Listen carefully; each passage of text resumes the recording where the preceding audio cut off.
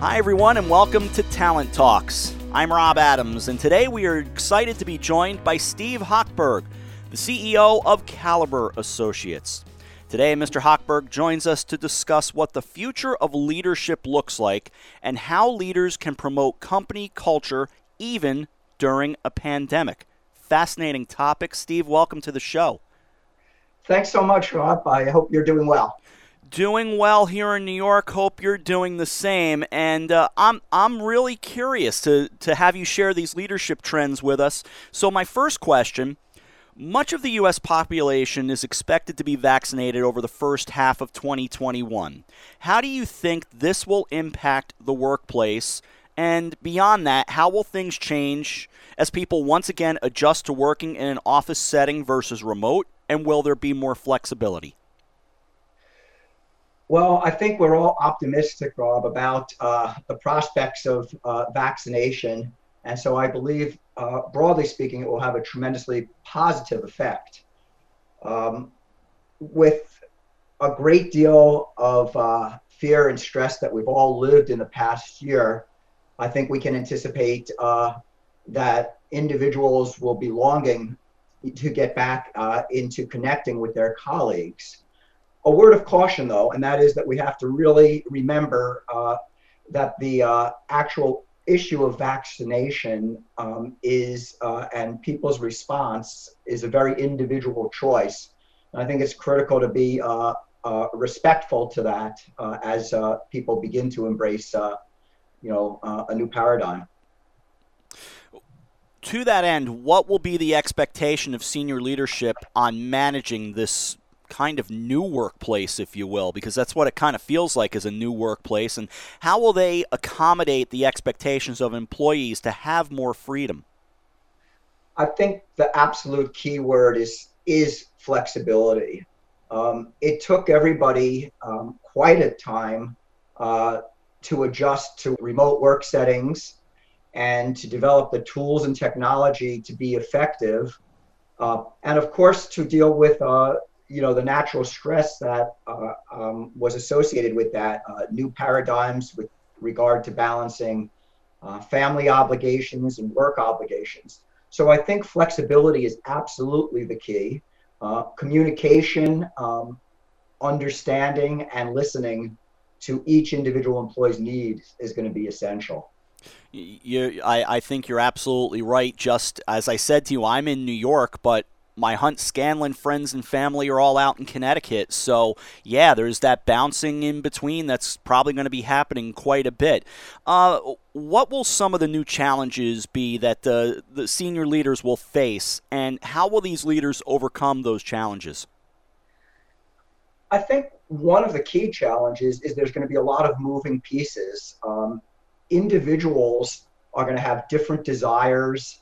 They're going to probably want more of a hybrid situation between working remotely and returning to an office environment. And how you fit those pieces of the puzzle together, I think, are critical. So that's one challenge. I think another critical challenge is that leaders have to put safety and health top of the list, and they need to, in everything they say and do, make sure that an office environment is safe and that all precautions have been taken, including introducing testing methodologies and, of course, being respectful to each individual need. We always talk about company culture and that it's incredibly important. How has the pandemic impacted a company's ability to create and sustain a culture? And how will senior leadership create a culture under the new challenges caused by COVID as we overcome or move on from the pandemic? So, Rob, that's a critical issue that I think everybody agrees is one of those areas that initially companies didn't have time to even think about. It was all about how do we get people out of the workplace, first make sure they're safe, and then ramping up to working remotely and figuring things out as you go. So I think in establishing a culture, the first important thing to remember is that we're traveling on roads not yet paved. And a tremendous amount of patience needs to be embraced.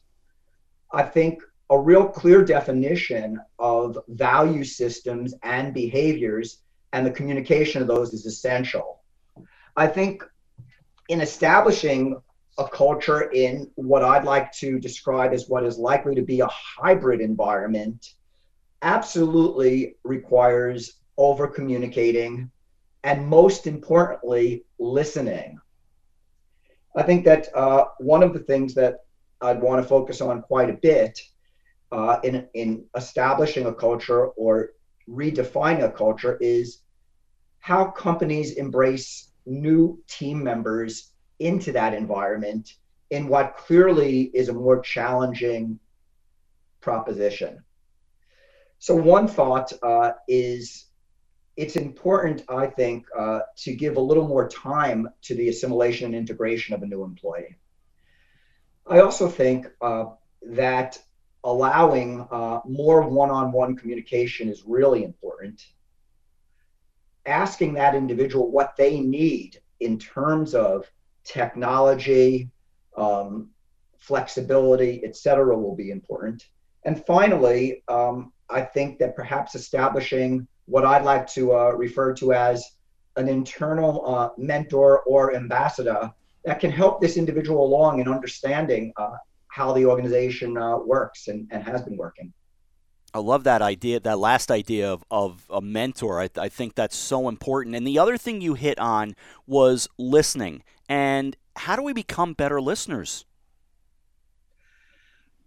I think by asking questions and then by keying in on what that person is saying as opposed to our individual agendas. That's always the challenge, right? Yeah, One absolutely. other thing that I'd like to talk a little bit about, though, is whether or not we're working remotely or returning back to a work environment, is that we've all faced enormous levels of stress in this past year. Certainly, probably none that was anticipated.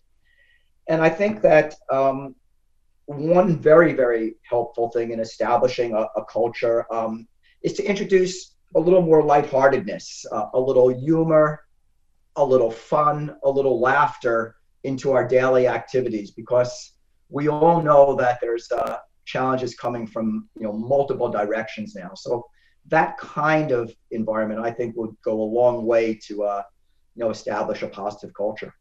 Do you have any ideas of how to kind of do that? Because I'm really intrigued by that.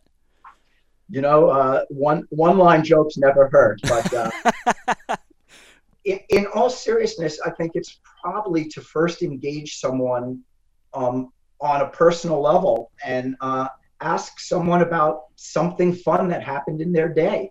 Get team members talking about those kinds of positives and locking into that.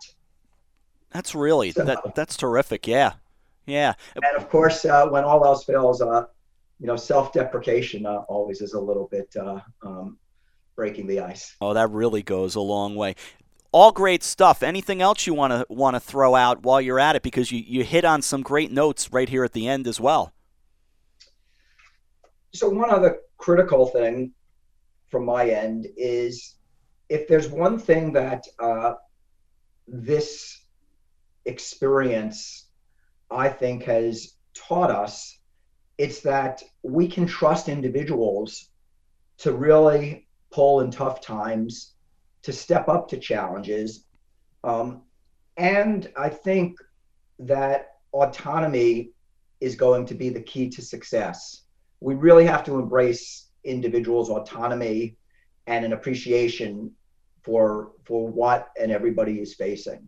And I think those companies that demonstrate the highest level of flexibility and enable their team members, if you will, to pave the highway to the new normal, I think those are going to be the winners. Boy, very well said.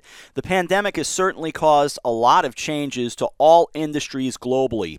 We really appreciate Steve taking the time to discuss these leadership changes. The culture aspect is really important to think about as well, and I'm sure this has been incredibly difficult to sustain working remotely. Steve, thank you so much. Great conversation with you. Thanks, and really stay healthy and stay positive. That's all the time we have here today. I'm your host, Rob Adams, alongside Steve Hochberg of Caliber Associates, and this is Talent Talks.